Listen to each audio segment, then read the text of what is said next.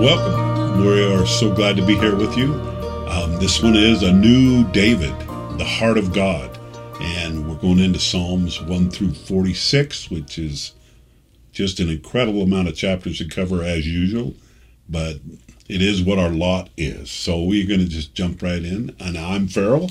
And I'm Rhonda Pickering. And give us a like or a thumbs up and let's roll with it. All right. So a new David, the heart of God, is kind of, that title is taken from 1 Samuel 13, verse 14, where Samuel is telling Saul that he has been replaced because of his disobedience. And Samuel tells him that the Lord hath sought him a man after his own heart. And the Lord hath commanded him to be captain over his people. And so a lot of us have the question sometimes, what was it about David? What was it about his heart? I mean, he's the only one in Scripture that it says that he's a man after God's own heart. And it's at a time when David is being made the leader over the people. And so that's connected with this description of him as a man after God's own heart. And as we begin and as we jump into the book of Psalms, of course, David wrote about half of them. He wrote 73 of 150 Psalms. And we're going to find out why King David, is such a hero in the theology of the Jewish people. I don't think it was that he was a greater deliverer than everybody else. It has to do with David being used by the Lord as a type and a shadow of the Davidic covenant, of the covenant that he made with his people Israel. And as we go into the book of Psalms, sometimes we think when we do Psalms or Proverbs or Ecclesiastes, we think, okay, I'm just going to read through and I'm going to pick my favorites. And it's going to be like an anthology of... It's like going through our own hymn book and picking your favorite song. Right. Pick your favorite hymn, type thing. And that's not the way the book of Psalms is written at all. As a matter of fact, it's highly structured. And here we go with me and my love of literary structure. So what we are going to do is we're going to take a look for just a minute at how they pieced the book of Psalms together. There are two videos that I think are the best videos on the book of Psalms. And we're going to have 3 weeks on the book of Psalms. So I think it would be so worth your while to go out and look at the videos that are produced by the Bible Project. And we're going to have Mike put these links in the videos for us, because the one is called How to Read the Book of Psalms. And these pictures are taken from that video. And these are just really short videos. You'll love them. This one takes you into the heart of the book of Psalms. It explains that it is divided into 5 sections. And when they assembled these Psalms and poetry of the Jewish people, they assembled it with David in the first couple of sections of the book of Psalms. That's where most of the Psalms are that are written by King David. And they explore the gamut of his emotions, of the things that he went through. And you remember that it was actually Solomon that built the temple, right? So in all these Psalms where David's heart is yearning for the temple, what is the temple that he is familiar with? Tabernacle in the wilderness. That's right. It's going to be the tabernacle in the wilderness. That's going to be David's temple. But he, of course, is going to put all the materials together for the building of that temple by his son Solomon. So here in the top left of your slide, you can see that David is yearning for the temple that will be built. And this is crucial in the theology and in the heart of the Jewish people. And I actually believe this is part of the reason that the scriptures tell us that David was a man after God's own heart. Boy, I said that one backwards. Doing too much Lorenzo Snow. We'll get to him in just a minute. But what we have here is a picture of a national yearning for the temple that is going to be portrayed in the Psalms of David. Okay. Plus, of course, you know that he suffers. We just did a lesson on Job, and David is going to go through immense sufferings, and he's going to be a stellar example of being faithful to the Lord during suffering. Okay. So again, this is going to be a type of the Jewish people being faithful to God while they yearn for their temple. Then that is going to make it so that when you get to the end of the book of Psalms, you're going to have all of your poetry about the millennial kingdom, about this time period that they're yearning for all this time, the time period that we yearn for. When Christ will reign as King of Kings, their Messiah will come, and we will have 1,000 years of peace. And so the establishment of that millennial kingdom, that end time hope of David, is how they arranged the Psalter. That's how they put it together. They have all the hopes of David in the beginning, and then they have all of the messianic prophecies there of the kingdom in the end, at that time when prophetically they will return. They will build another temple, and God will be the temple of the millennium. Of course, in the middle, what are we going to have? Between David and the building of the first temple, there's going to be some temple destructions in the middle. Sure. And then what do we have today? Do they have a temple? No, they do not. So they lost it with Herod's temple. There in the middle of the book, you're going to have the stories of the people living without a temple and yearning for that temple. Okay, so this book of Psalms, the way it's assembled, is a prayer book for exiles designed as a virtual temple. Wow. It's pretty amazing. That's fascinating. All right. Concept. So here again, we can see that in our exile, and in some ways, Ephraim is in exile amongst the nations, right? And that was part of his patriarchal blessing in Genesis 49, that he would be a multitude of nations, or a fullness of the Gentiles, if you translate that alternately, nations being Gentiles and fullness being multitude. And so it was part of our mission to be scattered and for Israel to be scattered. But it's also part of prophecy that we will return and again become a nation with God as our king. So here in Babylon, on the rivers of exile, we read the book of Psalms and we vision the rebuilding of the temple and the millennial kingdom that is promised to all who hope for the coming of the Messiah and the return of the kingdom of God. Which is something I hope for sure. Exactly. All right, so this is a screenshot from the second video that I wanted you to watch. That first one on the hope of the temple through the book of Psalms is called How to Read the Book of Psalms. It's done by the Bible Project again. And then this one that you're looking at is part of a video that they do called An Overview of the Book of Psalms. And all you have to do is type in Psalms in the Bible Project and you'll pull up both of those videos. But again, we'll put the link in for them.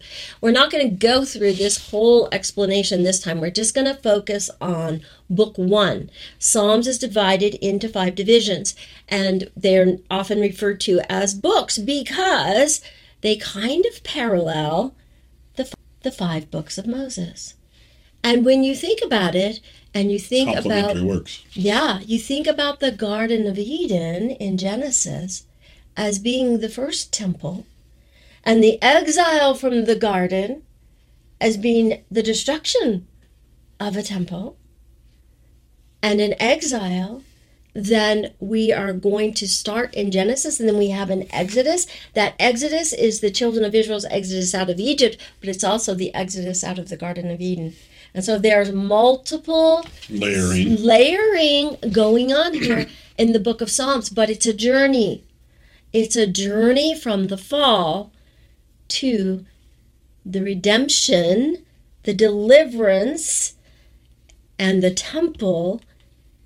Then that wandering and that hope for the Messianic kingdom that is portrayed in both the Torah, the 5 books of Moses, as well as the book of Psalms. Now, just a little bit of the structuring before we move on. Psalm 1 and 2. Of course, these are poetry, the poetry of the Hebrew people. And their heart is embedded in here, and it's represented by King David. You're going to see this as we look at Psalm 1 and Psalm 2. Psalm 1 and Psalm 2 are actually just like section 1 of the Doctrine and Covenants. They were placed in the front of the book. Kind of a preface. Yes, to be a preface, okay? And it's going to talk about the Torah, and then it's going to talk about a Davidic king in Psalm chapter. I keep saying chapters in Psalm number 2. Now, we just fast forward all the way to the end of the book, and you can see that when we get to Psalm 146 to 150, these were put in the hymn book. Each one, you can tell that they're literally being manipulated here because each one begins with hallelujah and ends with hallelujah. And then Psalm 147 begins with hallelujah, ends with hallelujah. Hallelujah is a command to praise God. And so the grand finale of the book of Psalms is going to be these 5 hymns of praise to God for the establishment of his kingdom when it becomes a reality. So this is super exciting, and we're going to jump right now into Psalm 1 and Psalm 2. Before you read any of the Psalms, actually before you read the Old Testament, especially the poetic prophets, which would include Isaiah, we need to understand that we in the Western Greek culture, when we think of poetry, we think of rhyme and meter, rhythm, right? Right. Okay. Which is interesting because both of those are lost when it's translated into another language. Yeah, it'd be hard to keep. Right. It's not like, yeah. But Hebrew poetry isn't based on rhyme and meter. They do a lot of fun things with words that sound the same and all those things. And yeah, that gets lost in translation too. But the point is that their poetry was more of a theology stated in parallel. And you can have three different kinds of parallels. They are the synonymous parallel, and an example of that is going to be Psalm 15, where it says, Lord, who shall abide in thy tabernacle? Who shall dwell in thy holy hill? So what is in parallel with abide? Dwell. Okay. And what's in parallel with the tabernacle? The hill. The hill, or the holy hill. Okay. Now, what's amazing about this is also really cool because the prophets kind of tighten up their definition on something. If you read it properly, you can't just say, "Oh, it's the tabernacle." Well, I was going to say this is almost where Isaiah modeled it after. Yes, and that's modeled its work after these. Because David came long before Isaiah. Yes. And Psalms was written long before Isaiah. And what we are going to have here is we are going to have the law of first mention. When a prophet does something and uses verbiage a certain way, other prophets are going to build on what was done before. They're not going to contradict what was done before. Therefore, what blew my mind is that when I was studying Isaiah and everything, I realized everything Isaiah was doing with all of his little devices and techniques he was doing, they're also in the book of Psalms. Right. And I didn't. Right. And I didn't know that. And all of a sudden I'm studying in the book of Psalms and I'm like, oh my gosh, those are all code names in Isaiah. And then, really I'm getting it backwards. Isaiah's names are all code names in the book of Psalms. I mean, so many things. We're going to look at the main heart of Isaiah and how it's in the book of Psalms today. But also, we're going to see that they're all throughout the Bible, all throughout the Hebrew poets, they're going to use parallelism. And parallelism is super cool because the second sentence will help define the first sentence. It helps you not take what they say out of context. All right, so there's different kinds of parallelism. There's the one where they say the same thing in two different ways, like we just saw. Then there's one called an antithetical parallelism. I think we're probably finally getting used to that word. It means kind of like the opposite, okay? And here's an example. For evildoers shall be cut off, but those who wait upon the Lord will inherit the earth. Right. So it's the opposite thing happening there. And you can actually play with it. You can actually pin the words and say, oh my gosh, let's see, those who wait upon the Lord are the opposite of evildoers. I mean, you could read all kinds of things into the parallelisms that are completely legal and legit. So, because that is exactly what the poets wanted you to do with what they wrote, okay? A synthetic parallelism or a complementary parallelism is one that just expands and adds to the parallel statement, which is really fun because sometimes when one is unclear, you can go to the second parallel and you can get an understanding of what the poet meant. And an example of this one is in Psalm 19. The statutes of the Lord are right, rejoicing the heart. The commandment of the Lord is pure, enlightening the eyes. The fear of the Lord is clean, enduring forever. The judgments of the Lord are true and righteous altogether. That's giving you four parallel statements about the law of God that add depth and clarity, okay, in synthetic parallelism. We could go into other forms of it, but those are your basic three. So let's jump into Psalm 1.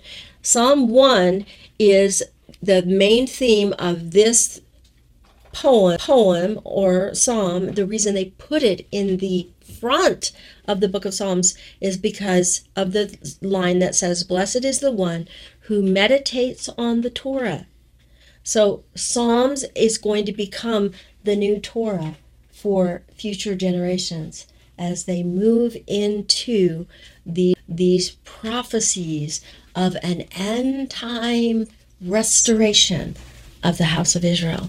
Okay, I put in here a real quick video clip for you to look up. I didn't put the address there because it's super easy. You just go online and you type in Psalm 1, and so many of the Psalms, you can just type them in and you can get like someone reading the Psalm with a guitar playing in the background. It's so cool. And of course, these are poems.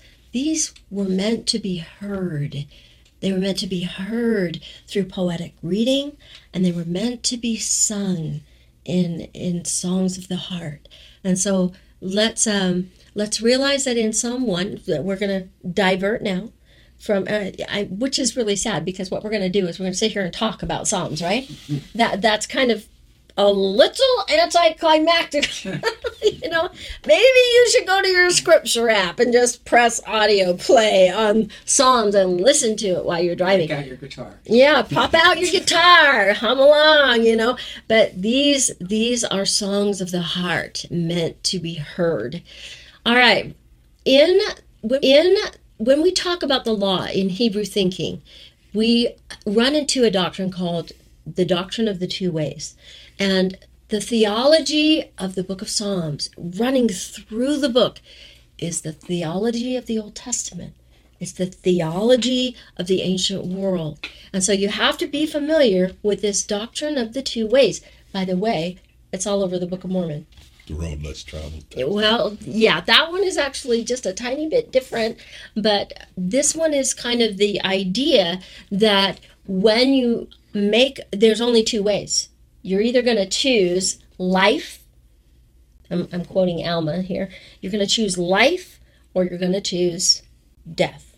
And there's no middle ground. Okay, you're going to have the ways of eternal life, or you are going to have the ways of eternal death. All right?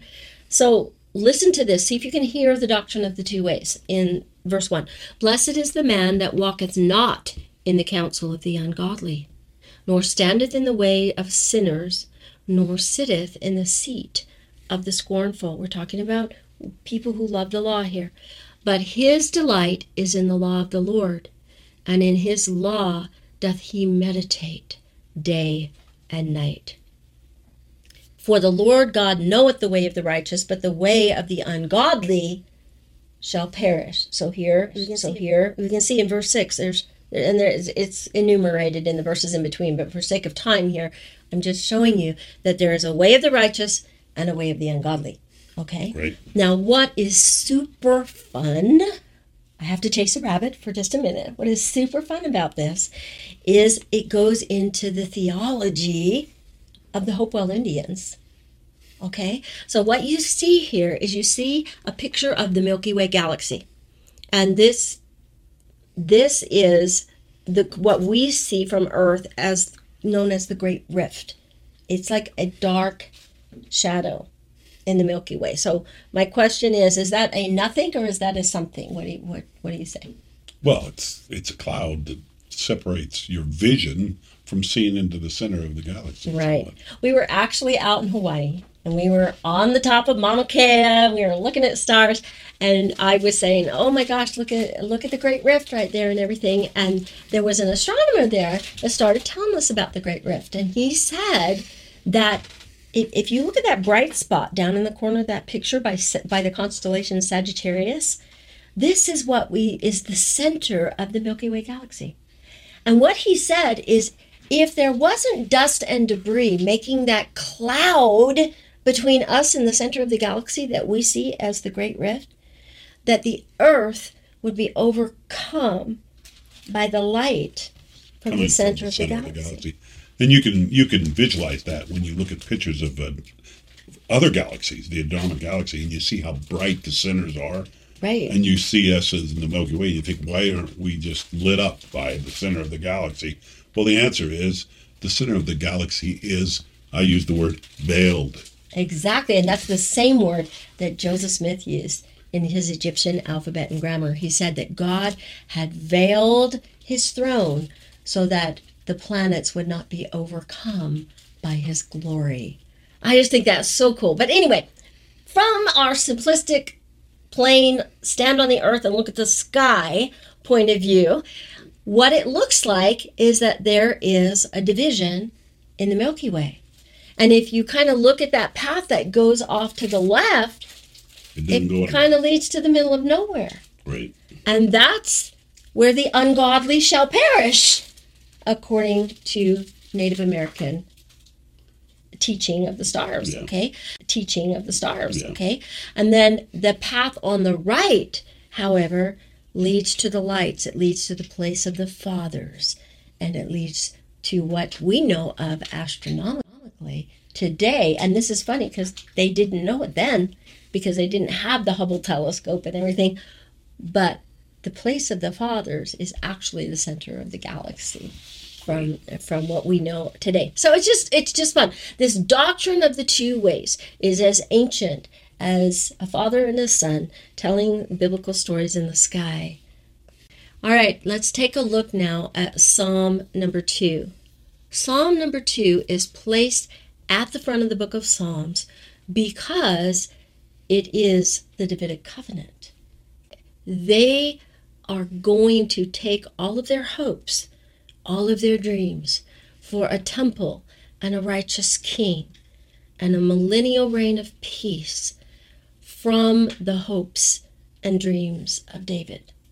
Now, we even know that there's more to it than that because there's a covenant involved. It is not just a covenant with Israel, but the Davidic covenant is a model of the atonement of Christ. Well, he was the ultimate king. The ultimate Davidic king, right? The ultimate son of David. We're actually going to see that in the scriptures in just a minute.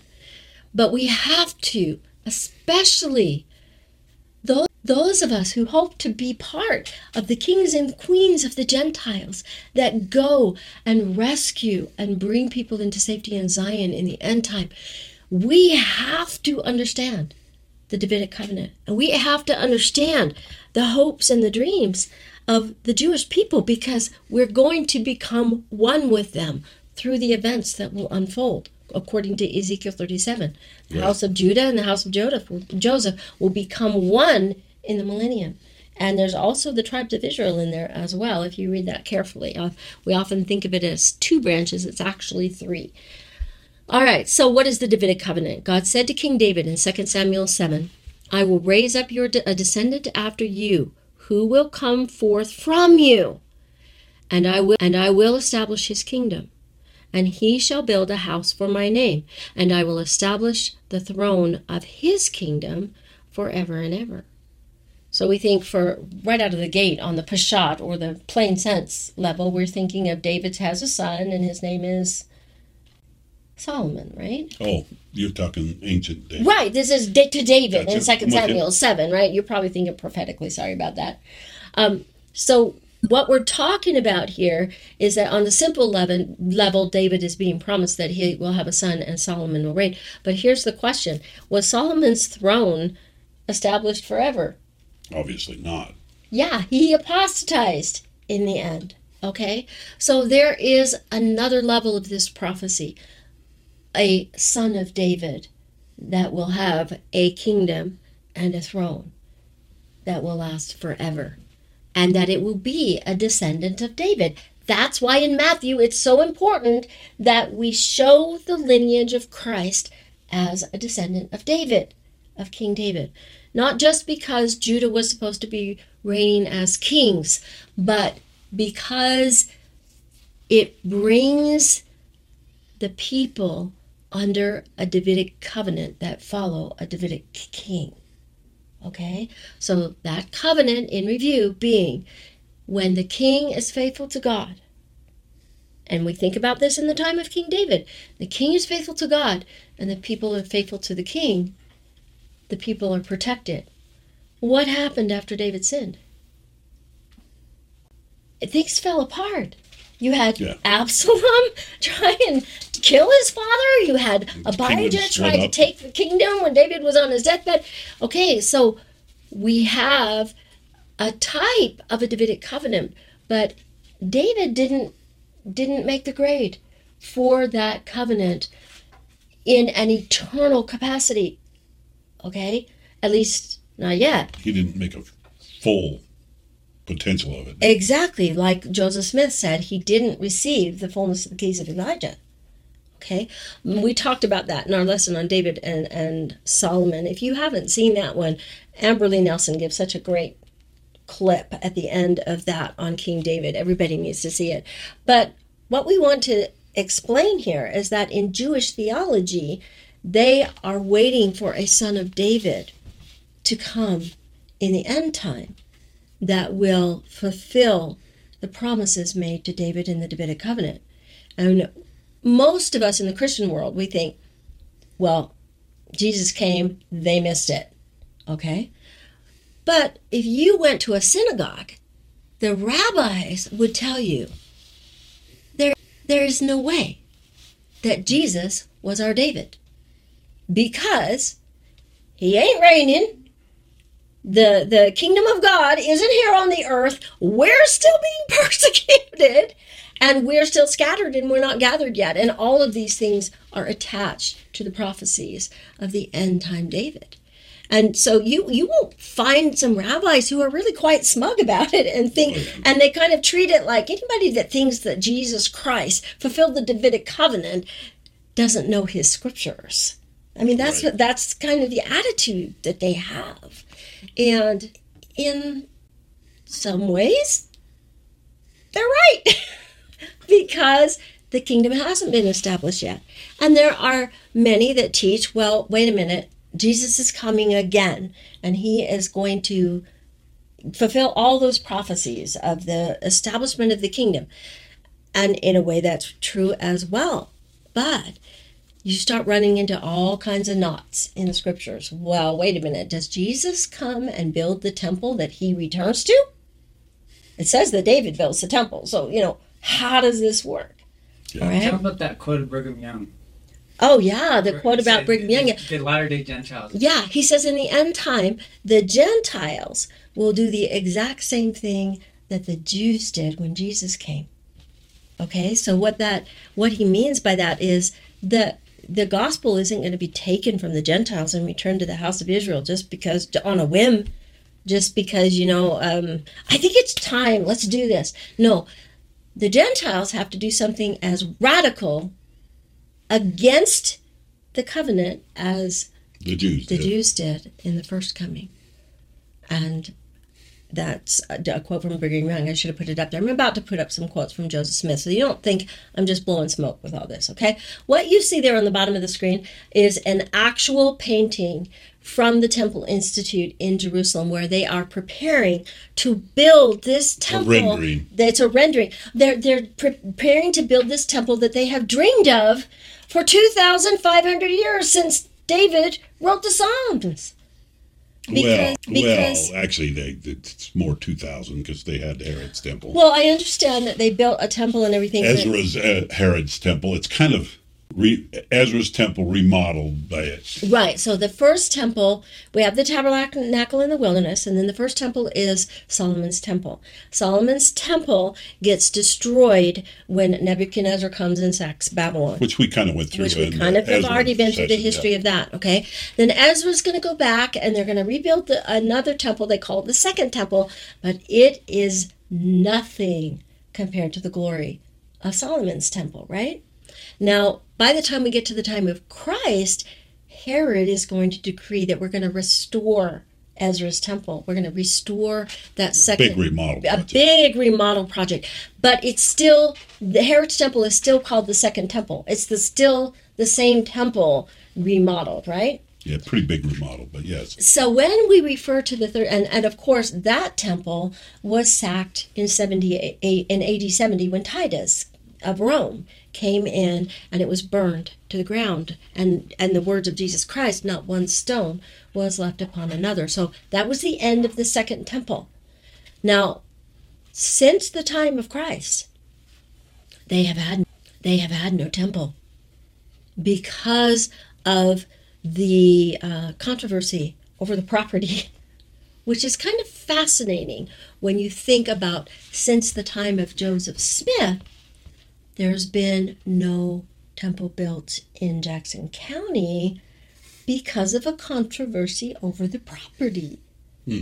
Okay? All right. So you can begin to see when you wrap your head around this, that this is about us. This is about all of us. And we all have the same hopes and dreams for this millennial kingdom. It's very connected with the building of the third temple. As a matter of fact, this rendering that we're talking about here was what do they call it? It was painted from the plans in the Bible, in Ezekiel chapters 44. Yeah, they tried to create the plans based off of the angel gave Ezekiel the plans for the third temple. Okay, and it's real. And you either have to tear out those pages, or you allegorize it, or try and wrap your head around the Jewish hope for a third temple that they know is connected with a fulfillment of the Davidic covenant and a restoration of Israel. Okay, and I'm going to show you that Joseph Smith knew this in just a minute, okay? But here we go in 2 Samuel 7, verse 14, the very next verse, after I will establish the throne of his kingdom forever, it says, I will be his father, and he will be my son. And this is critical because that is a Davidic covenant. The king is faithful to his father, God the Father, and that king becomes his son. And this was a promise to David. I will be David's father, and he will be my son, as the model for the beginning of the Davidic covenant going into effect, okay? All right, it says, now this is interesting too. It says in the very next sentence, I will chasten him with the rod of men and with stripes of the children of men. Now, what that says is that this loving Father is going to chasten him so that he keeps covenant, and he's going to teach him because God chasteneth him whom he loveth, okay? But it's fascinating that God doesn't do the spanking. Who does? Who does? The stripes of the children of men. He doesn't come down and stomp on Jerusalem. Babylon does. Right. Babylon comes in and sacks Jerusalem. Withdraws. He doesn't come in and discipline when they reject Christ. In his first coming, Rome comes in. Titus does a great job of destroying everything there. So that's what it means. He said it's when we apostatize, when we move away from, break our covenants enough, then we get subject to the stripes of the children of men. And the way God does that is simple. He's protecting us. All he has to do is let us have the consequence of our own choices, withdraw that protection, and then we suffer the stripes of the children of men, the consequences.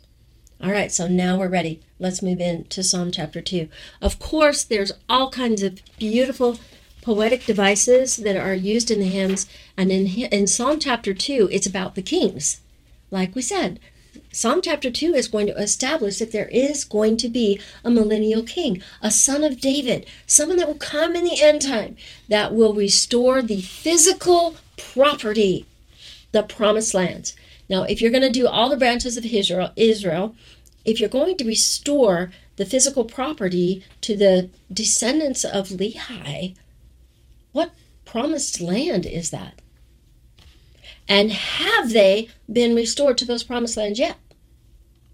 Okay. Only in part. If we're going to talk about the Jews, and they are going to be restored to the promised lands, that, according to the Old Testament, we've talked about was from the Nile to the Euphrates. Has that happened yet? Has there been a physical deliverer, a son of David, that came and restored the property? Only very slightly, partially. And let's talk about Jackson County. Has there been a physical restoration of Jackson County as the New Jerusalem in Zion? None of these things have happened yet. So in this sense, the book of Psalms is our promise. It's our promise of a future king, our Messiah, and a building up of Zion in a real promised land that has really been inherited. So we're going to have two kings at the beginning and the end of Psalms. It's going to be the kings of the earth, and they are taking counsel together against the Lord. Is this being prophetic right out of Psalm 2? Are there kings of the earth today setting themselves to taking counsel against the Lord? Taking him out of our schools, taking him out of our government, taking him out of, which president said that we're not a Judeo-Christian nation anymore? Well, that's kind of obvious, right? Yeah, okay. Yeah, we don't want to get it pulled down, right? Okay, so if you look in the parallel in the bottom there, it says, "Be wise now, therefore, O ye kings, and be instructed. Serve the Lord with fear." Don't take for granted, like Thomas Jefferson said, that a just God will remain asleep forever. Okay? And so you can see that we're talking about these kings of the earth that are taking counsel against the Lord. Now, in the center, you're going to have I set up my king on the holy hill of Zion. Now, of course, this psalm was written by David. So you remember when David is in exile and Absalom is trying to take the throne? Actually, it's happened a couple of times. Ishbosheth was the one that tried to take it at first, but then David's actually going to get boosted out of Jerusalem, and Absalom's going to come get in. Do you see that this is all paralleling destructions of temples and exiles? And I mean, it's being modeled by the life of David. All right, and then it says in verse 3, this is what they're counseling together. "Let us break their bands asunder." Now you're getting astronomical. There's a constellation named the Bands. tying the two fish that represent Israel, you remember, and cast away their cords from us, those cords being God's commandments. Those are burdening us. Let us counsel against the Lord. And you can see it down there in 9, verse 9, but in 9 it's the antithetical. They're taking counsel to break the bands of the people of God. But down in the bottom it says that this king that God's going to set up is going to break them with a rod of iron and dash them to pieces of the potter's vessel. Okay?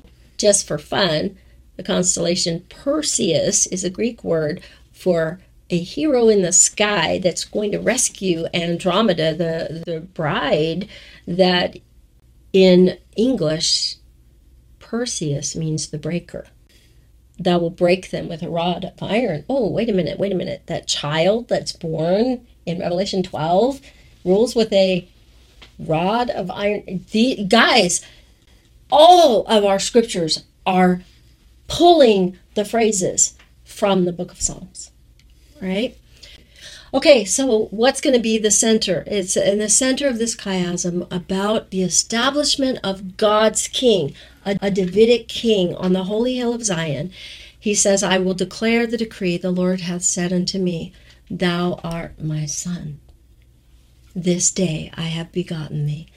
That is the exact same thing as the Davidic covenant when God told David in 2 Samuel 7, I will be your father and you will be my son.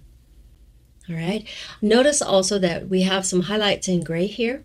The wrath that you see on your screen highlighted in gray throughout the book of Psalms is a code name.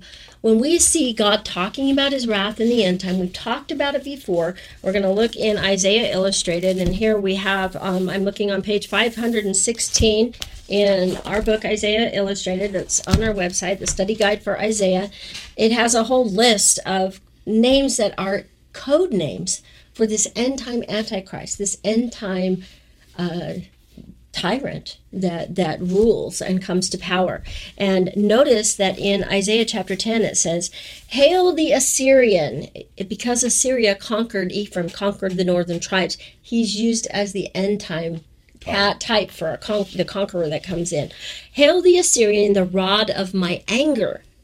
He is a staff, my wrath, in their hand. And that's why we talked about, I will discipline him with the stripes of men. The bad guy, the king of Assyria, the Antichrist in the end time, is God's wrath. He's the one that comes in and does the striping that it mentioned in 2 Samuel 7. He's the one that, it's not God coming down here and engaging in terror. It is this wrath, this evil person that he withdraws the protection from. Remember, it says in the New Testament, with the restrainer is withdrawn, and he comes to power. And he is very satanic. He is the beast spoken of in end time Revelation. So here again, you can see that all these things that have happened to David are prophetic of an end time situation where we're going to have an end time David. And of course, we mentioned that it was so important. Look how often Matthew calls Jesus the son of David. And you can see it goes all throughout the New Testament there. Jesus Christ is the greatest model of a faithful Davidic king. And again, we are going to represent that the Davidic covenant, this king that is willing to suffer like King Hezekiah did for his people, that they can be delivered, is exemplified by Jesus Christ, who was willing to suffer that we could be receive salvation. It's the same pattern of the Davidic covenant, other than Jesus Christ was so much greater than any of the, I call them little Davidic kings with a small letter D, that look what's in his hand in this picture. I love this. It has the earth in his hand. Because of the degree that he suffered and the glory that he chose to lay down, his power of influence doesn't just cover the earth. There's a lot of scriptures that point to many earths, like in Moses, that we'll be talking about in a minute. And what does he have in his hand? The rod. The scepter. The scepter and the rod with which these scriptures are talking about in a Davidic ruler, a rod of righteousness, a rod of justice. But this picture of the crown with the thorns on the one side and the golden crown on the other, to me has become my new favorite picture of what you were talking about with Job last time, the descent before the ascent. Right. That's beautiful. All right. Just so that we all understand that the Jews are not without grounds for their end time fulfillment of the prophecies of David. Joseph Smith says on Teaching to the Prophet Joseph Smith, page 14 and 15, Christ in the days of his flesh proposed to make a Davidic covenant with them. The king was faithful to God, but were the people faithful to the king? No. But they rejected him and his proposals, and in consequence thereof they were broken off, and no covenant was made with them at that time. But their unbelief has not rendered the promise of God of none effect. No. For there was another day limited in David, which was the day of his power. And then his people Israel should be a willing people. Joseph Smith also said on page 339, the throne and the kingdom of David is to be given to another by the name of David in the last days, raised up out of his lineage. And then Orson Hyde, and we've talked about this before, I'm just reestablishing that this is not a prophecy that has been fulfilled yet. Thou, O Lord, did once move upon the heart of Cyrus to show favor to Jerusalem. I'm going to skip down to the bottom for time. And constitute Jerusalem as its capital and her people as a distinct nation and government, with David thy servant, even a descendant from the loins of ancient David, to be their king. So that was Orson Hyde's dedicatory prayer in Jerusalem when he finally got there. All right, now we're going to start moving through the Psalms. One of the Psalms, the next Psalm in our reading was Psalm chapter 8. And this one is a pivotal Psalm. I'm super glad that we're reading it. And it is because it is talking about man. We're in that first book of Psalms. This is probably the heart of the first book of the chapters that talk about man. And it's when we see the humiliation, how small man is. Remember what Job said? He said that he realized that we didn't have any business. Well, Moses says it too. Well, yeah, check this out. Let's read this one.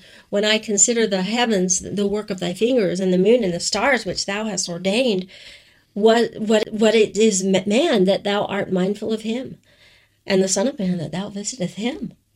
I mean, that's Moses and how small man is. But then the Psalm 8 says, for thou hast made him a little lower than the angels, and has crowned him with glory and honor. And so Heavenly Father has a plan to exalt us from our made of the dust circumstances that we see here. And we often see this pictured in Scripture as a comparison. When you stand and look out at the stars, you realize how very small man is. Moses saw it in chapter 1, verse 10 in the Pearl of Great Price. And it came to pass that it was for the space of many hours before Moses did again receive his natural strength like unto a man.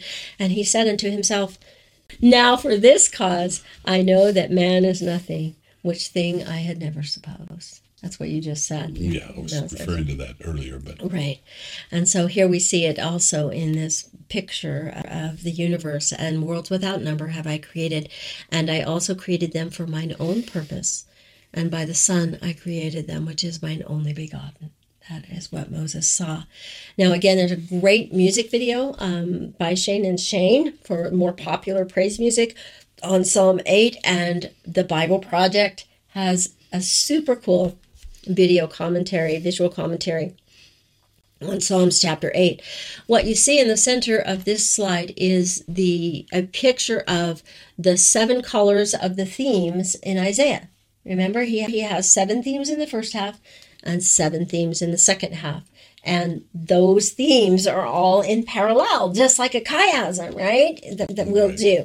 And then you see that the center theme there is going to be humiliation and exaltation. So even in Isaiah's themes, that conceptually, when we come from the last lesson of Job, humiliation and exaltation, and I made the statement, God isn't about protecting us. He's about exalting us. And he can only exalt us when we have a broken heart and a contrite spirit. As a matter of fact, you can link it through Scripture that it is a broken heart and a contrite spirit that rends the veil. I said it then, I'll say it again. Sometimes I'm not real comfortable with that, but it doesn't matter. It is what it is. It is. And sometimes when we want, gravity not to be gravity, especially when we fall down. But it is what it is. Right. And it must needs be that there be opposition in all things. And it's a pattern in Genesis, and the evening and the morning were the first day. Right. It's a pattern in Isaiah, humiliation before exaltation. Right. Okay, and it is the pattern of the atonement of Christ. And what I'm trying to show you... the cyclical nature of eternity. It's the pattern of the Davidic covenant. It is the way in eternity that someone can help someone else to ascend. In Moses 37-39, he then sees the antithetical of that. He says, "And God spake unto Moses, saying, The heavens, they are many, and they cannot be numbered unto man. But they are numbered unto me, for they are mine. And as one earth shall pass away, and the heavens thereof, even so shall another come. And there is no end to my works, neither to my words. For behold, this is my work and my glory, to bring to pass the immortality and eternal life of man." So even though for us, from our perspective, Christ is the center, from God's perspective, we are his center. And that is mind-blowing. Yeah, it's pure love. It's mind-blowing to me. Here you can see it in Psalm chapter 8. Notice the bracketing or the inclusio, meaning it's the beginning and the end. You say the same thing, and then you want to know why God is excellent? Well, look to the center. It's because, what is man that thou art mindful of him? Even so, thou hast crowned him with glory and honor. And here you can see and you kind of will get this when you watch that little video clip on Psalm 8. If you will watch it, you can see that we have the establishment of the Davidic king in chapter 2. Then Psalms 3-7 are David's cries for restoration. He's been exiled, and he's pleading for the coming of him being restored to his throne so that he can protect the people. And then over in Psalms 9-14, on the other side of Psalm 8, you have the poor and the afflicted ones are the ones crying out in these Psalms. But 8 is the center of it all, that from the poor, from the broken heart and the contrite spirit, God is able to exalt.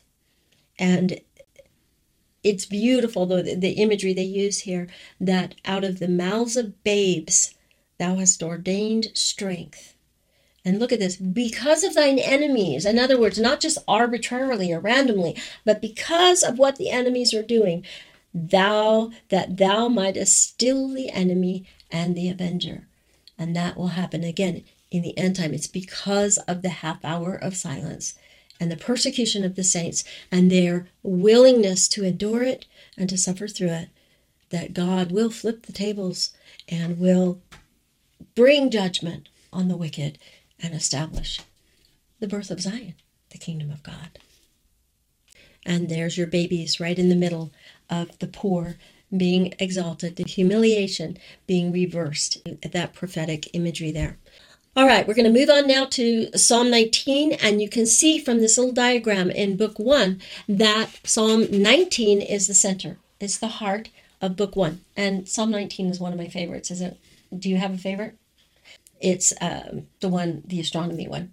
The heavens declare the glory of God. Yeah. I would know that's my favorite, but it's my favorite.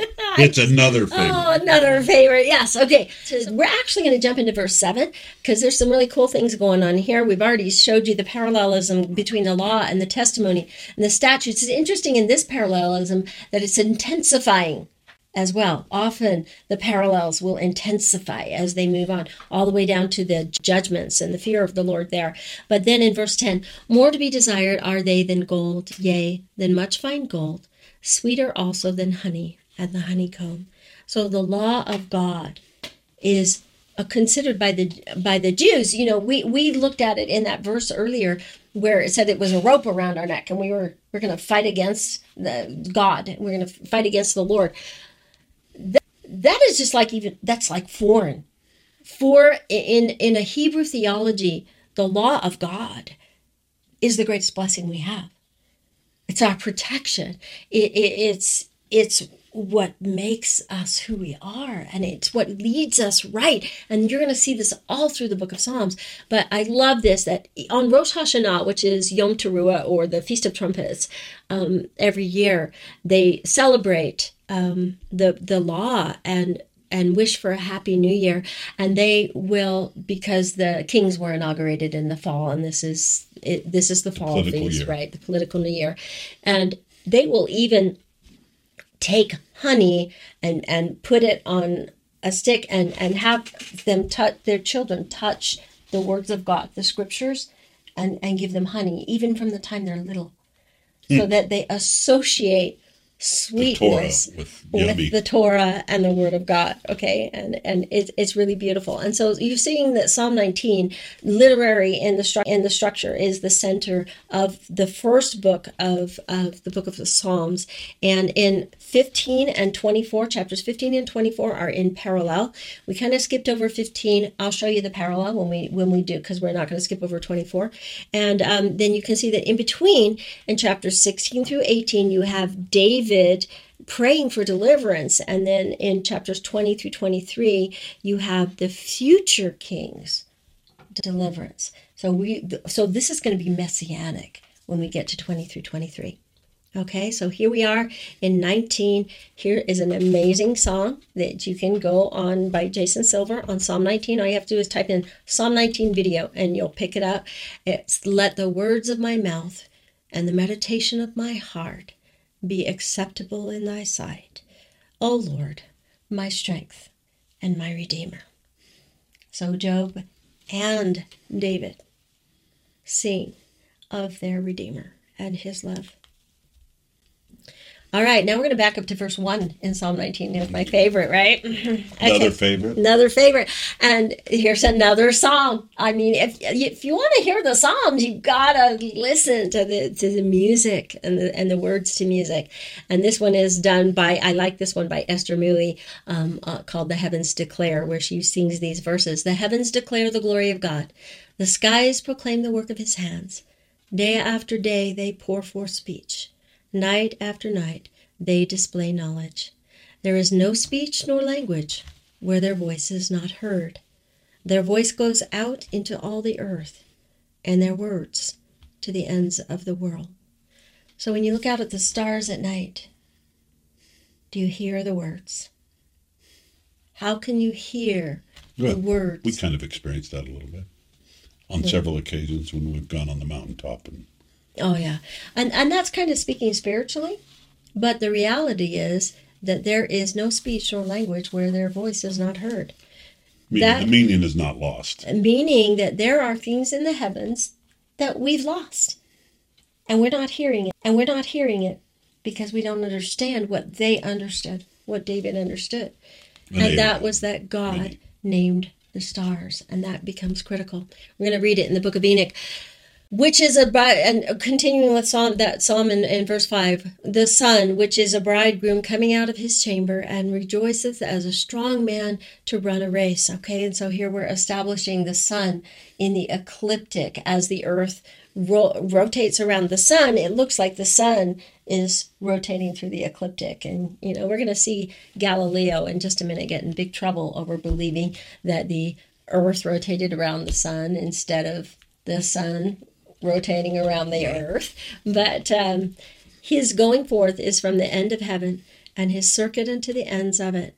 And there is nothing hid from the heat thereof, the warmth thereof. Now, in 1 Enoch, chapter 43, Hugh Nibley testifies that we now have the book of Enoch, and hence we need not wait for it to be restored. We have the book of Enoch that they believed in the early Christian church, and even stronger than his witness is that of the Savior and his followers who accepted the book now called First Enoch as scripture and quoted it as authentic.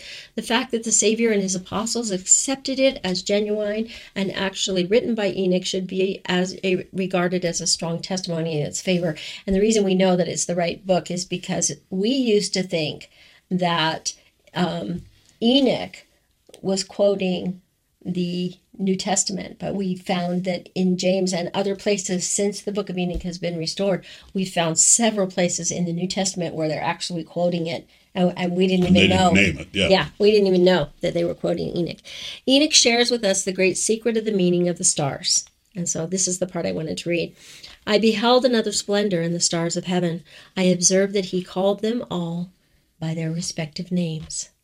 I inquired of the angel, and he explained to me secret things, what their names were. He answered, a similitude of those has the Lord of spirits shown thee. They are the names of the righteous who dwell upon the earth, and who believe in the name of the Lord of spirits forever and ever. So here we find that part of the secret of the stars is their association with names. Okay? Right. And that becomes key to understanding ancient biblical astronomy, which, of course, we're not going to have time to go into, but I'm going to show you a couple of keys for it, because the heavens declare the glory of God. And we could go probably 6 lessons on biblical astronomy just from that verse. But if you were Lorenzo Snow, which way would you have written his famous couplet? Option 1, as God is, man may become. As man is, God once was. Does that sound backwards? Yeah, it didn't work. Why didn't it work? That's not my expertise. No, I'm it just so didn't work. glad you knew it didn't work, okay? Because what we did is we put man at the center. We said, as God is, man may become. As man is, God once was. You see, man is in the center of that couplet. I got you. Okay, so here is the way it should be. This is the way Lorenzo Snow wrote it. As man is, God once was. And as God is, man may become. Right, So I got here you. in that couplet, we put God in the center. And again, here is the 7 themes in Isaiah. And here you can see that from God's eyes, he puts us in his center. And that, to me, is mind-blowing. It's mind-blowing. It doesn't just happen in Isaiah. It happens all over the place. And we saw it in Psalm 8. And we see it in the stories. If we get into biblical astronomy, we see that the first 4 constellations are about the first coming of Christ. The last 4 are about the second coming of Christ. And the 4 in the middle are about his church. Yeah. He's put in the Gentiles. stories in the sky. We're in the center. And guess, in the feasts, the first 3 feasts are about the first coming of Christ. The last 3 appointed times are about the second coming of Christ. And guess who's in the middle? Pentecost. Time of the Gentiles, the church age, Pentecost. Yep. Okay, it's all over the place. All right. When you're looking at the names of the stars and the stories in the sky, the famous Sphinx in ancient Egypt is important because it points to where you begin to tell the story. I mean, it's this big sky up there. Where do you start? Okay. And at the time, the Sphinx was carved about the time of the first intermediate period. The axis tilt of the earth and the precession of the equinoxes meant that at the time of the spring equinox, as the sun was rising, the Sphinx was pointed directly at the division between Virgo and Leo. So in that running path of the sun in Psalm 19, we start telling the stories in the sky at Virgo. Book 1, these 4 constellations, starting with Virgo, will all represent the first coming of Christ. The next 4 actually represent the church. And the next four, the last four, represent the second coming of Christ. And that includes Leo tearing up Hydra, that dragon with many heads that we see in the book of Revelation. And we see even in the sky there with Leo. I think I have it. I'll show you in just a minute. All right, so in one of the Psalms, it talks about Jesus being one of the sacrifices, representing the sacrifices that were in the temple. And here we have a trespass offering. And it's really important to understand that with a trespass offering, only a ram could be used. That's why Aries is a ram. And that when you offered a trespass offering in the temple, you not only made the offering and confessed your sin, your trespass, but you also paid 20%. You made retribution. So there was no offering in the temple that represented unrepented sin. Every offering in the temple represented a repented sin. And every offering in the temple represented a repented sin. And the trespass offering specifically, but the point I was trying to make is that you can see it in the sky. There was a price that had to be paid for our sin. In a way, free agency isn't free. Right. The battle for our agency, the battle for our agency was paid for with a high price, both in the Revolutionary War and in the atonement of Jesus Christ. And so in the constellation Libra, you have a star, Zubin al-Ganubi, which means the price which is deficient. Say that again fast. I'm sorry. I've said these before, you can tell, right? I was going to say... Zubin al-Akrab is the price of the conflict, okay? But there's one more star in the constellation Libra. And I'm not making this up. These are ancient names of the stars. And it's the names of the stars that tell the story. Do you have to pronounce it to believe it? No. I don't even know if I'm saying it right. I've just said it a lot of times. So, Zubin al-Kamali is the price which covers. And that's your atonement star. And the price that Jesus Christ paid in the constellation Libra, the balances, the scales, the judgment, the scales, right? That justice is. All right. So in Greek, when Jesus was on the cross and his final words, you have to say it. You do it better than me. It is finished. Those were God's last words to mankind. Do you know what it means? You know what telestai means? Yeah, I do remember that. Paid in full. It wasn't free. He paid. That concept is just He paid. He out suffered. of our reach a little bit because, I remember a conversation one time between somebody, we were talking about people's, confusions and their mistakes and their stupidity. Well, that was a good word. Stupidness, whatever. And he says, well, I don't want to have to pay for what they did. And I was thinking, well, but what if the Savior had taken that position? Right. I'm so grateful.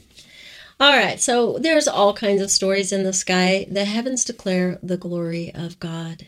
And day to day, they speak forth, and their speech is in every language. What's amazing is you get back to the ancient names of the stars, and it doesn't matter what it's called in one language or another language. Leo is a lion. Okay, whether you call him by but a not different name. because he from lion. looks like a lion. No, not at all. Because those are what the names of the stars say that he is, right? The cumulative meaning of the stars. Right. And so here's just an example with Ophiuchus and serpents, some of the names. That star right in the head of Ophiuchus, Ras al-Hagas, means the head of him who holds. Down in his foot, there's a star named Saiph. It means the foot. It means bruised, where the scorpion is striking his foot. Right here, the star Shaleb means the serpent enfolding. Unik means encompassing, and each of these text boxes is flying right over top of the star that's named that, okay? And another Hebrew name is Aliyah, which means the accursed, and the reptile. That's why we know that's a serpent, okay? And then this one, Megaros, which is not identified. That means it's an ancient star called Megaros in the constellation that we don't know which one it was that they were talking about anymore. We've lost, but we know that they called a star in that constellation Megaros, and it means contending. And Triopos means treading underfoot. So those are probably those stars there. Carnibus meant the wounding as well. So we see those down by Scorpio. In Revelation 3:11, it says, I am coming soon. Hold on to what you have so that no one will take your crown. What is that serpent trying to reach? Right. And who is trying to stop him? Okay.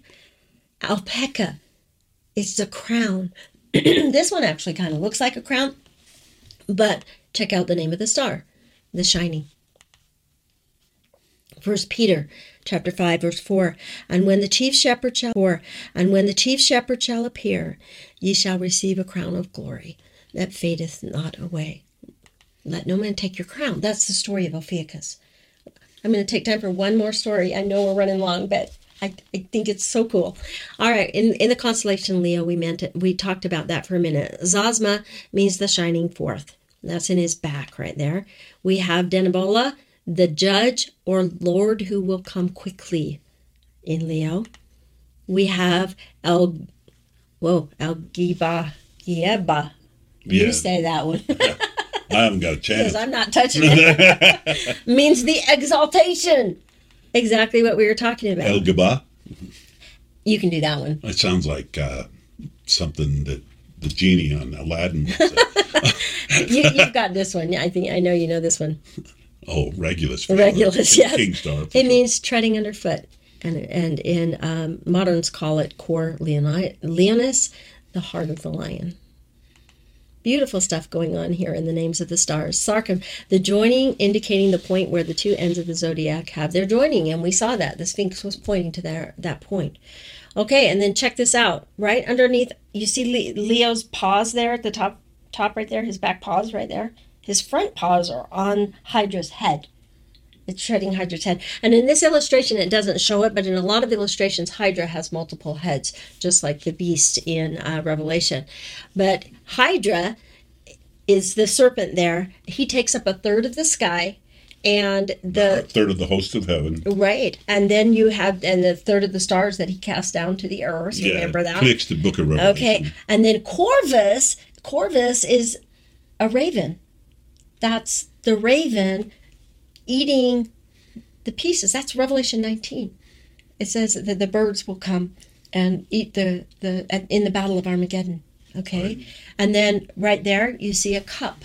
The cup of the wrath being poured out in the end time. This is all pictures. Orb the raven tearing to pieces is what the star says it means. Which goes back to Psalms 19 where it says that he will write his story. Yeah, the heavens declare the glory of God. Day after day they're speaking forth. It's a language that's mostly lost to us, but the truth of it is it's telling the story.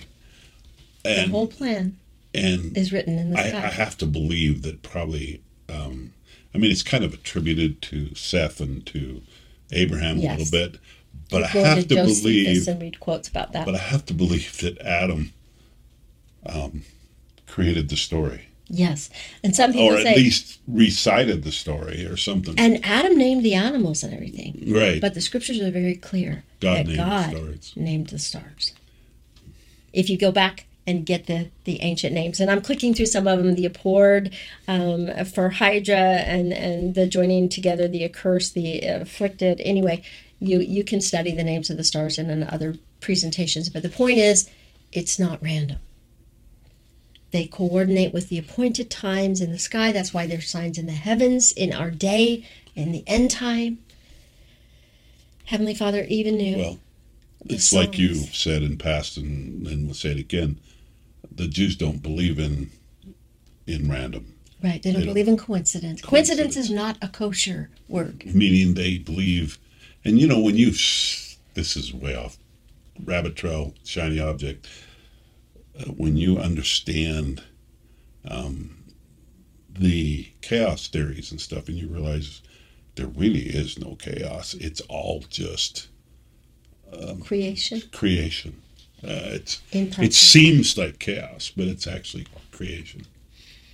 Okay, so we're jumping over down to Psalm 20. I told you that Psalm 20 was in parallel with the Davidic setup there, and then Psalm 24, right? With the Davidic setup there, and then Psalm 24, right there, the call to covenant faithfulness. Call to covenant faithfulness is in parallel with Psalm 15. And look at this. This is Psalm 15, verse 1. Lord, who shall abide in thy tabernacle, and who shall dwell in thy holy hill? And then Psalm 24. Who shall ascend into the hill of the Lord, or who shall stand in his holy place? So that is why they say Psalm 15 and 24 are in parallel. They're a call to covenantal faithfulness. And I just think it just blows your mind. So in the center of that is Psalm 19. But go back to Moses in the book of Abraham. Go back to when he saw his Redeemer and he showed him the creation of the world. We have the same kind of thing going on there as we do in Psalm 19 in the middle of the Torah. And I love this from Joseph Smith translation of Luke 16. And why teach ye the law, speaking to the Jews at the time of Christ, why teach ye the law and deny that which is written, and condemn him whom the Father hath sent to fulfill the law, that you might be all redeemed? Christ is the center. When you see Torah in the center, you think the one that fulfilled the law. Yeah.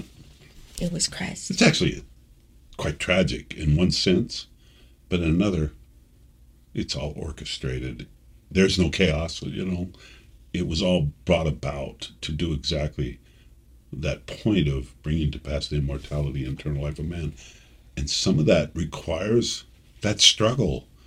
It requires, and this psalm is the prayer before the battle. Right. Okay. All right.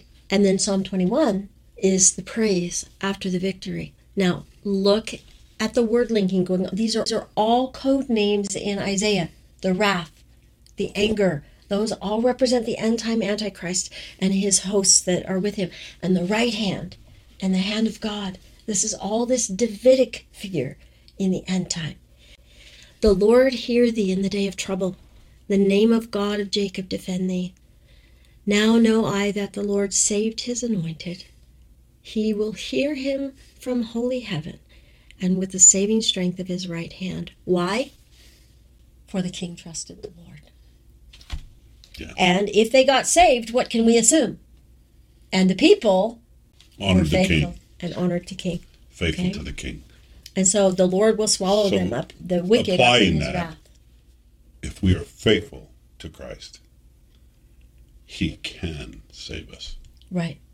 And if we're faithful to our leaders, to the prophets of God on lower levels. And how about this? How about taking it all the way down to your home? If a father is faithful to God and his family is loyal to him, guess what that is?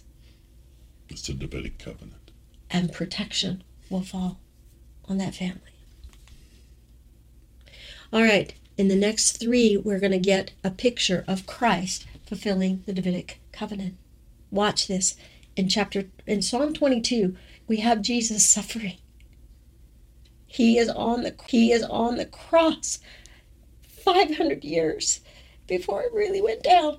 Even before crucifixion was a thing. They still stoned to death when David wrote the Psalms. Meaning he wrote that he was on the cross. He said he was on the cross, which could confuse people. You know what I meant. I totally That's said okay. it wrong.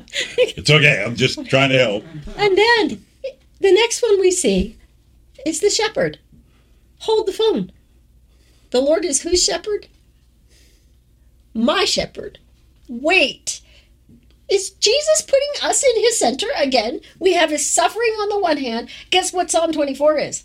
The King of Glory. We have his descent and his ascent, and then he's stuck us right in the center. The Lord is my shepherd, I shall not want.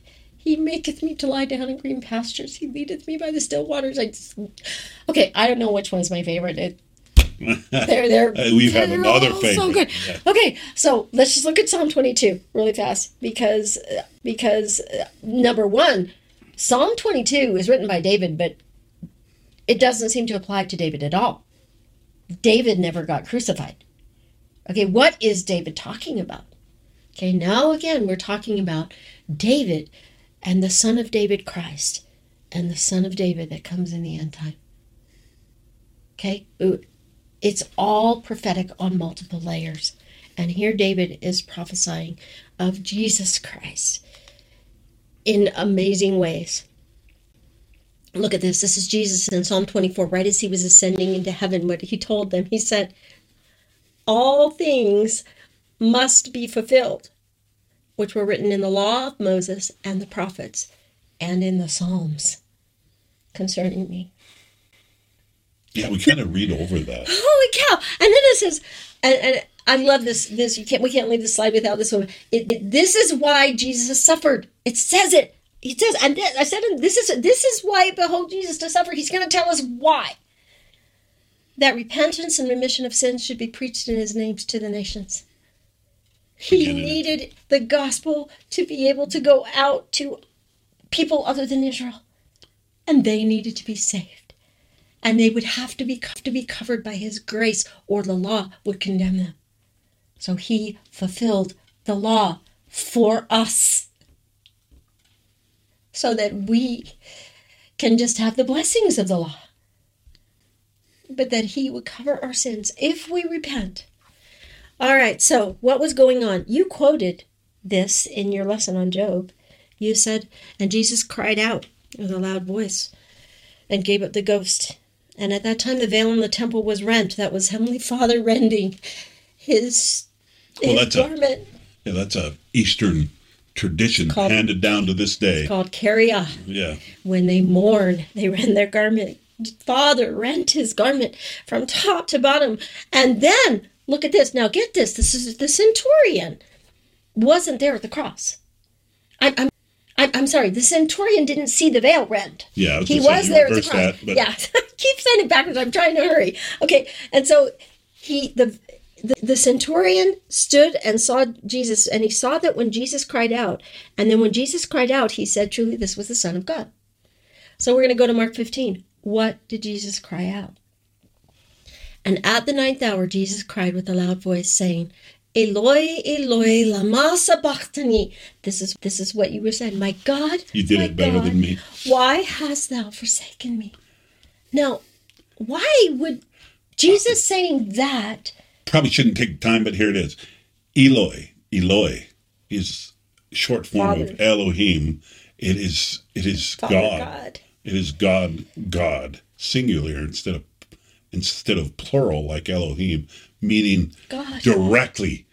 He's referring to the Father, not my God, not the quorum. He's referring to his personal father. Daddy. Yeah. Why? Okay. Now, that's beautiful in and of itself. But by Jesus saying that, the centurion at the cross said, truly, this was the Son of God. What was there about that made him say, truly, this was the Son of God? I'm not sure where you were thinking of. Psalm 22, verse 1. Oh, yes, for sure. He's repeating first person, but my God, why hast thou forsaken me, is the first verse of Psalm 22. When in Hebrew you quote the first verse of a song, it's the title of that. It's like the title of the song. It brings the whole song to mind. Like if I sang, come, come, ye saints. Yeah. Everybody would think pioneers, Brigham Young, crossing the plains. I don't need to tell you all is well. You already heard that. You heard it in your head when I sang that. Okay? So when Jesus said, my God, why hast thou forsaken me? All of Psalm 22 came to the mind of the Roman centurion. Obviously, he was not just a pagan Roman. And something in Psalm 22 made him know that that man on the cross was God. The content. Like this. I am poured out like water, and all my bones are out of joint. My heart is like wax. It is melted in the midst of my bowels. My strength is dried up like a potsherd. My tongue cleaveth to my jaws. They pierced my hands and feet. This is a description of a crucifixion that the Roman centurion just saw. But wait a minute. There's lots of guys that are crucified. How about this? I may tell all my bones, they look and stare upon me. When you hang on a cross, your bones pull out of joint. They part my garments among them and cast lots on my vesture. What did he just see? And so what you're alluding to, and it's absolutely on track, is that we had a first-person record of what Christ would say on the cross. 500 years before it happened. No, 1,000. Was David 1,000 years before? Yeah, we're talking. Oh, yeah, you're right. Daniel was 500 years. Yeah, right. I was going to say. Thank you. Thank you for fixing it. Yeah, you know me. I mess up the numbers.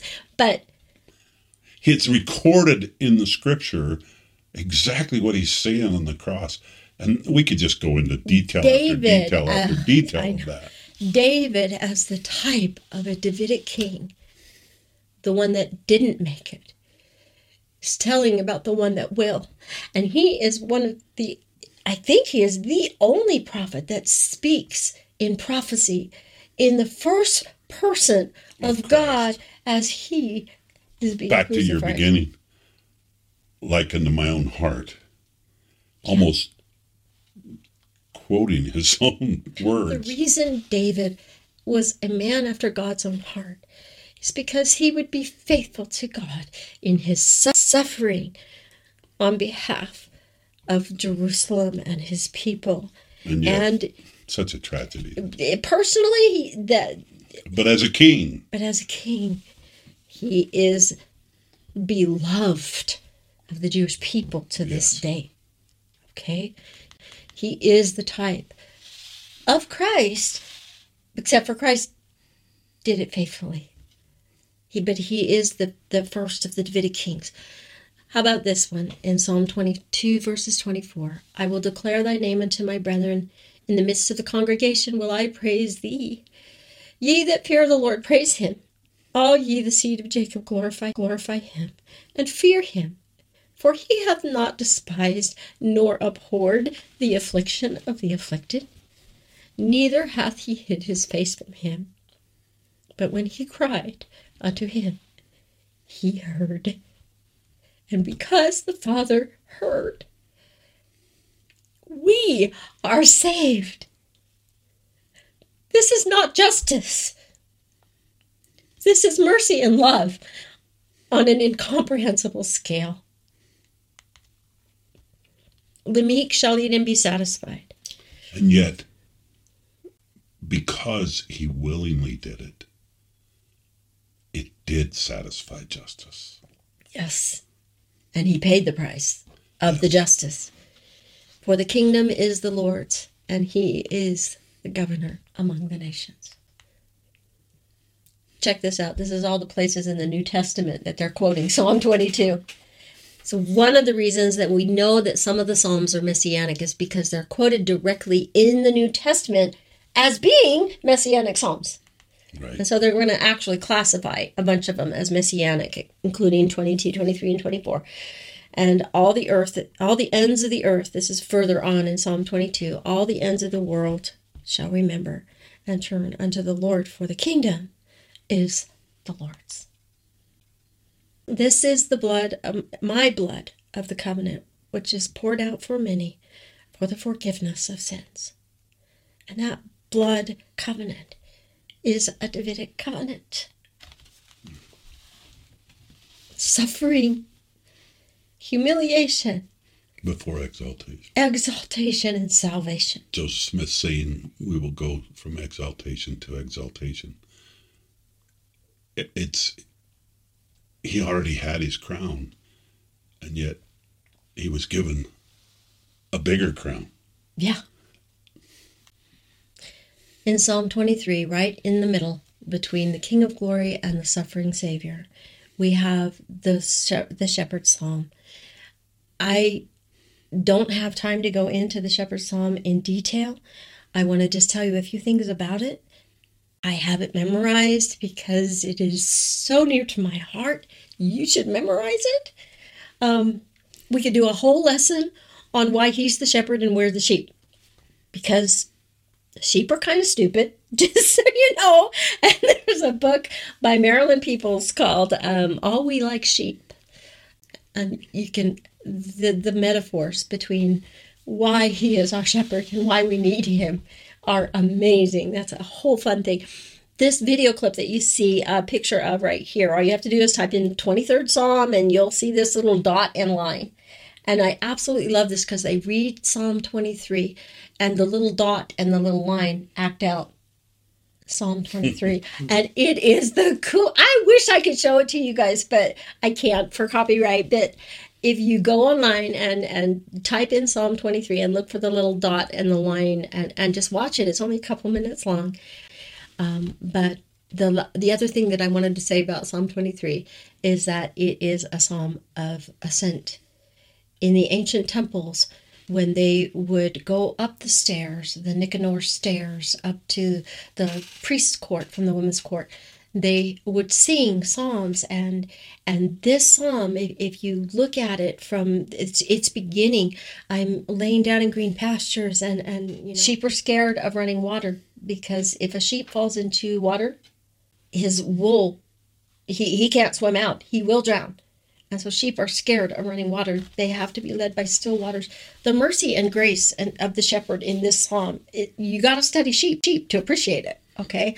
But notice that it says that he leadeth me in the paths of righteousness, and though I walk through the valley of the shadow of death, I will fear no evil, for thou art with me. And then we ascend. We ascend past the table of the sacrament that he's serving us in the presence of our enemies. Then he's anointing our head with oil. What is that? And then my cup runneth over with blessings, and I will dwell in the house of the Lord forever. This is huge as we ascend in the temple of the Lord. In Psalm 23. Wow. Okay. Psalm 24. We have to do the three Savior Psalms. They're huge. Psalm 24, the King of Glory. This is the psalm that one of the psalms that the Levites sang. They had a psalm for every day of the week that they sang every time it was that day of the week. And this psalm is the one the Levites sang on the first day of the week. Okay, the King of Glory.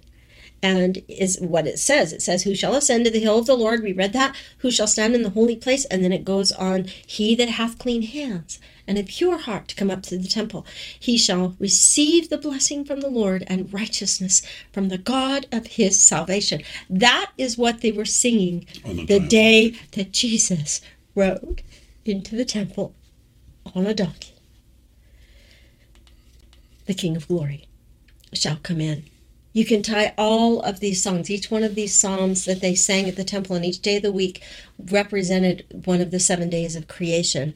And on day one, we have the light. And anyway, I don't have time to tie it all together. God divided the light from the darkness. And here we have learning the difference between light and darkness is all pictured in the symbology in the temple and each psalm that they sang. The first 1,000 years of the earth's existence, there's actually things that happened during that period of time, the fall of Adam and Eve, in that first 1,000 years, that was learning the difference between good and evil, separating of light and dark. There's all kinds of parallels you can do. 25 is an example of an acrostic, and they seem to be written to be easily learned and remembered by people as they try to memorize these psalms. Here you can see that Psalm 9, 10, 25, 37 are all acrostic, and also Psalm 119, which we'll go into in detail. Just wanted you to see it right here. Here is the psalm in English, and then the psalm in Hebrew is on the left-hand side. And if you just sing your little alphabet here, I always did mine with I always sang mine to Yankee Doodle just to help me remember the alphabet. So don't laugh at me, but here we go. Aleph, Bet, and Gimel, Dalet, Hey, and Vav. Vav is missing. See, I don't know Hebrew very well, but I knew that Vav was missing because it goes Hey and Vav and Zayin. Okay? And so Vav is missing there, and then it goes Chet and Tet and Yod and Kaf Lamed Mem Nun Samek Ayin. They're all there. Okay? So now we have Aleph, Pei, and Lamed in the middle. Okay? So we just spelled out Aleph, which means to learn. Okay, but wait a minute. There was missing ones and there was added ones. Verse 2 repeated the Aleph and then used the Bet. So we're going to take at the top here, and first hurry. We're going to take the top one, it's the 3 missing letters, and we're going to take the bottom one, it's the 3 extra letters. Read the red part. If you put the 3 missing letters together, Bet, Vav, and Shin, they spell the word repent, which is Shuv. And if you put the 3 extra letters together, Aleph, Resh, and Pei, they spell healer. If you look at learn and repent and healer and go to Isaiah 6:10, you have the formula for being saved. Lest they see with their eyes and hear with their ears and learn, understand with their heart. 2, repent, be converted. 3, be healed. Well, that's pretty cool. I got to tell you. Okay, so I'm just telling you guys, we're way over time, but these psalms are so cool. They are as deep as the ocean. Okay, we're gonna just run through the rest of them as fast as we can. Well, not all of them. We're skipping. We're gonna only do 3 more actually. That I may dwell in the house of the Lord forever. This is Psalm 27. We love it. We've heard the Lord is my light and my salvation. Whom shall I fear? We used to have a hymn. The Lord, yeah, I haven't seen it for a while. Oh, it's there, yeah. It's probably still there. We don't sing it as often. Anyway, it's another one of our beautiful hymns. There's so many of our hymns based on Psalms, but I love what John Knox said. He said, one with God is a majority. And then look what Cromwell said when he asked why he didn't fear anyone. He said, I have learned that if you fear God, you have no one else to fear. This is, there's so much history connected with the Psalms, okay? We're talking about the hiding place, that in the secret of his tabernacle, he will hide me there. He'll set me upon a rock, hide me in his pavilion. That is going to be a super big theme in the book of Psalms. Why? Well, the Jews actually thought that if they hid in the temple during the destructions, that they would be protected because of a lot of these Psalms. Because they thought the temple would protect them, yeah. Right, and you have to put the righteousness underneath that. You have to put the broken heart and the contrite spirit, with it. But the point that I wanted to make is right here. Look at verse 8. This is such a beautiful verse because it tells you why we go to the temple. When thou sayest, seek ye my face, my heart, David's heart, said unto thee, thy face, Lord, I will seek. Okay? Why is this all so okay? Why is this all so important? His last verse is, wait on the Lord. Be of good courage. He will strengthen thine heart. Wait, I say, on the Lord. Isaiah didn't make this up. Throughout the book of Isaiah, it's wait on the Lord. Through this suffering, through this half hour of silence, through this end time, wait on the Lord. Be faithful. Trust him. It's part of the plan. Right? Now, again, we talked about these Psalms, how it didn't matter which generation, whether you were David yearning for the temple that he would be built by Solomon, or whether you were here in Solomon's temple, you could sing these songs about being hid in the tabernacle. Here in Herod's temple, we are still seeking God's face and finding it in Christ there on Temple Mount. This is Ezekiel's temple that they're yearning for to this day, that we don't understand that the heart of the people is in the Davidic covenant and the temple that represents the Davidic covenant. Okay? Or the saints yearning for the temple in Kirtland. Or saints today seeking the face of God in the temples.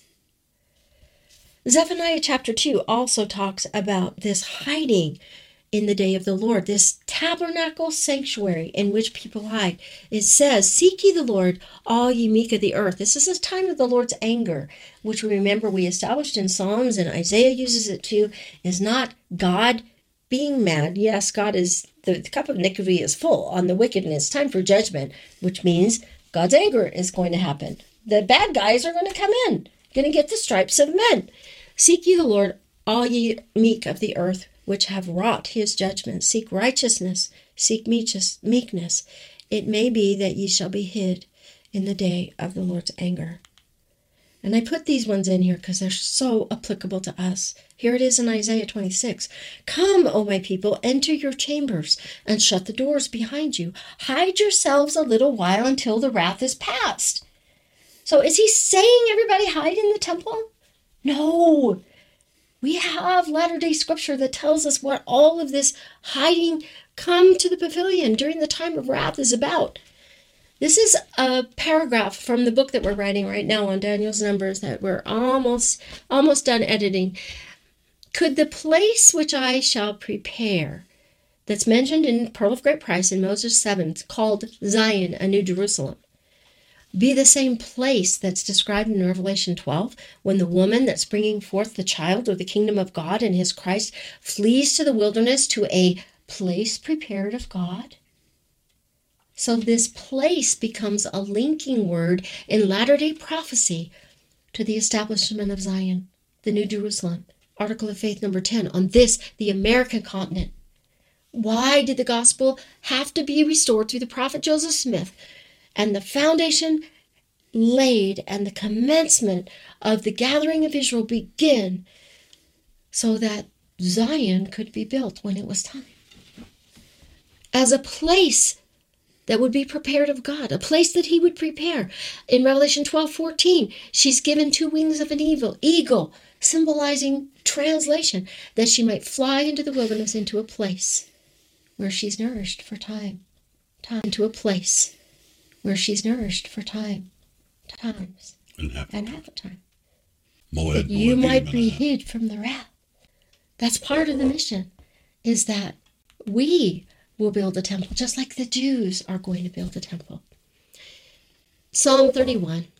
This one is a funeral psalm. And the reason I wanted to talk about it, touch on it really quickly, is because it is so famous. Oh, in thee, O Lord, do I put my trust. Let me never be ashamed. Deliver me in thy righteousness. Thou art my rock and my fortress. Into thy hand I commend my spirit. Does that sound familiar? Absolutely. How about this? Into thy hand I do commend my spirit. That is what Jesus said on the cross. He was quoting Psalm 31. But it is also what Stephen, the first martyr of the church in Acts 7, said when he was being stoned. It is what Polycarp said when he was being burned at the stake. St. Basil, St. Augustine, Charlemagne, John Huss said, I commit my spirit into thy hands, Lord Jesus Christ. As he was burned at the stake, unto thee I commend my spirit, whom thou hast redeemed. We don't have time to go through them all. Martin Luther said that he wishes that those that were living would commit their spirit into the hand of Christ. But look at what John Huss said. Therefore, faithful Christian, seek the truth. Listen to the truth. Learn the truth. Love the truth. Tell the truth. Learn the truth. Defend the truth. Even to death. And they did. Psalm 31, the martyr's psalm. 32. Psalm 32 now is one of the psalms of what we call penitence. This is when David is pleading for forgiveness and rejoicing in the forgiveness of his sin. So applicable to any of us today. Blessed is he whose transgression is forgiven, whose sin is covered. Now they're going to use Selah throughout a lot of these psalms. Selah, they used to think it was a musical term, but now that they know it's more about the subject matter than it is a musical term. And it just means stop and contemplate, stop and listen. It's a break in the poetry, and it connects what was in the previous to what comes after, okay? It says, I acknowledge my sin unto thee, and mine iniquity have I not hid. I said, I will confess my transgression unto the Lord. Thou art my hiding place. Thou shalt preserve me from trouble, and thou shalt compass me about with songs of deliverance. And this is what Corrie ten Boom and the whole book, The Hiding Place, comes from this verse. And this was the psalm that held them through the Holocaust. And we have fireworks going off in the background. All right, Psalm 40. We've got the Messianic Psalm again. And of course, you're going to have to go through these. You're going to have to meditate on these Psalms. Meditate means to read them over and over again, to read them till they're part of your heart. I love the fact that all the clean animals in the temple chew the cud. They chew and chew and chew until it becomes part of them. Look at all these Messianic Psalms. We know that these are Messianic Psalms. Look at the Psalms 2, 8, 110, all these ones that we'll be looking at in the future. Psalm 22, 69, 34, 68, 45. All of these Psalms are Messianic Psalms. I waited patiently. Psalm 40 is a Messianic Psalm. The reason this is one of the main ones that they list is because not only does he say that he is the sacrifice, the sacrificial lamb that was offered in the temple, he said, Lo, I come, and the volume of the book is written of me. And look what Jesus Christ says. I delight to do thy will, O my God. Yea, thy law is written within my heart. So again, this is prophetic. This is Messianic. And blessed is the man that maketh the Lord his trust. Thy thoughts, and this is that verse I was talking to you earlier that said, God thinks about us all the time. Look what he says. Thy thoughts which are toward us, they cannot be reckoned up in order unto thee. I mean, I can't count them. If I would declare and speak them, they are more than can be numbered. This is the God. This is the God of the universe. He has a quickening. He's in a higher dimension than we are, yes. Obviously. All right? And the reason that we know that this is all a Messianic psalm is because it's quoted by Paul in Hebrews 10. Jacob 7. And I said unto him, Blessed, believest thou the scriptures? He's talking to Sherem in Jacob 7.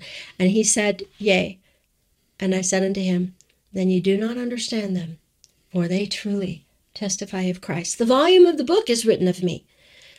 John 5, search the scriptures, for in them you think you have eternal life, and they are they which testify of me. Yeah. He is the law. 2 Nephi 11, behold, my soul delighteth in proving unto my people the truth of the coming of Christ. For this end hath the law of Moses been given, and all things which have been given of God from the beginning of the world are typifying of him. Then our last song is going to be one that's going to introduce the Psalms of the Messianic Millennial Kingdom. And again, there's a beautiful song on Psalm 46. Just type in Psalm 46 and you can listen to some amazing renditions of these beautiful Psalms. He is our very present help in trouble. Therefore we will not fear. Though the earth be removed, and though the mountains be carried into the midst of the sea, though the waters thereof roar and be troubled, though the mountains shake with the swelling thereof. Come, behold the works of the Lord, what desolations he hath made in the earth. This is the end time. This is Messianic end time prophecy. He maketh wars to cease unto the end of the earth. He breaketh the bow and cutteth the spear in sunder. He burneth the chariot in the fire. Weapons being destroyed, be still, and know that I am God. I will be exalted among the heathen. I will be exalted in the earth. The Lord of hosts is with us. The God of Jacob is our refuge. And we're going to end here with one from Psalm 31. Let the lying lips be put to silence, which spake grievous things proudly and contemptuously against the righteous. Oh, how great is thy goodness, which thou hast laid up for them that fear thee, which thou hast wrought for them that trust in thee before the sons of men. Thou shalt hide them in the secret of thy presence from the pride of man. Thou shalt keep them secretly in a pavilion. In Hebrew, that word is sukkah, a tabernacle, like is celebrated in the Feast of Tabernacles, from the strife of tongues. Blessed be the Lord, for he has shewed me his marvelous kindness in a strong city. Isaiah picks up on the whole imagery of the city, the good city and the bad city in Psalm 31. For I said in my haste, I am cut off from before thine eyes. Nevertheless, thou heardest the voice of my supplications when I cried unto thee. O love the Lord, all ye his saints. For the Lord preserveth the faithful, and plentifully rewardeth the proud doer. Be of good courage, and he will strengthen your heart. All ye that hope, and I'm going to add, and wait. Ye that hope, and I'm going to add, and wait on the Lord. Through suffering, that exaltation might follow. And we're going to talk about the hope of the temple and the hope of that restoration during a time of exile in the next book of Psalms lesson, which is going to cover Psalms book 2 and 3. Good luck with that. It's your turn. Well, I could say that, I sometimes take a little tangent from time to time. But anyway, it's been good to be here. I always, as forever, the scriptures, the word of God is beautiful. And thank you, and till next time. Declare the glory of God. Yeah, declare. Love the Psalms. Sing those Psalms. Meditate on those Psalms. We got 2 more weeks of Psalms. Praise God. Okay, thank you. Until next time.